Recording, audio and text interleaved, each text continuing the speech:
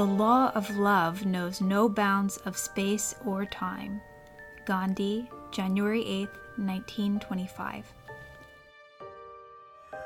One of the really great advantages of Gandhi's cultural background was that, unlike our Western civilization, where we think there are regular laws that govern motion and in physical properties, we don't really believe that there are laws governing emotional dynamics also.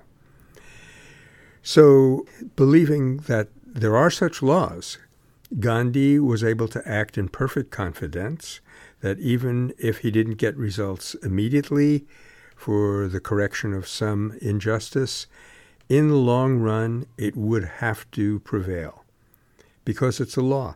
And think of what an amazing, encouraging, inspiring worldview that is, because you're basically saying that the universe makes sense.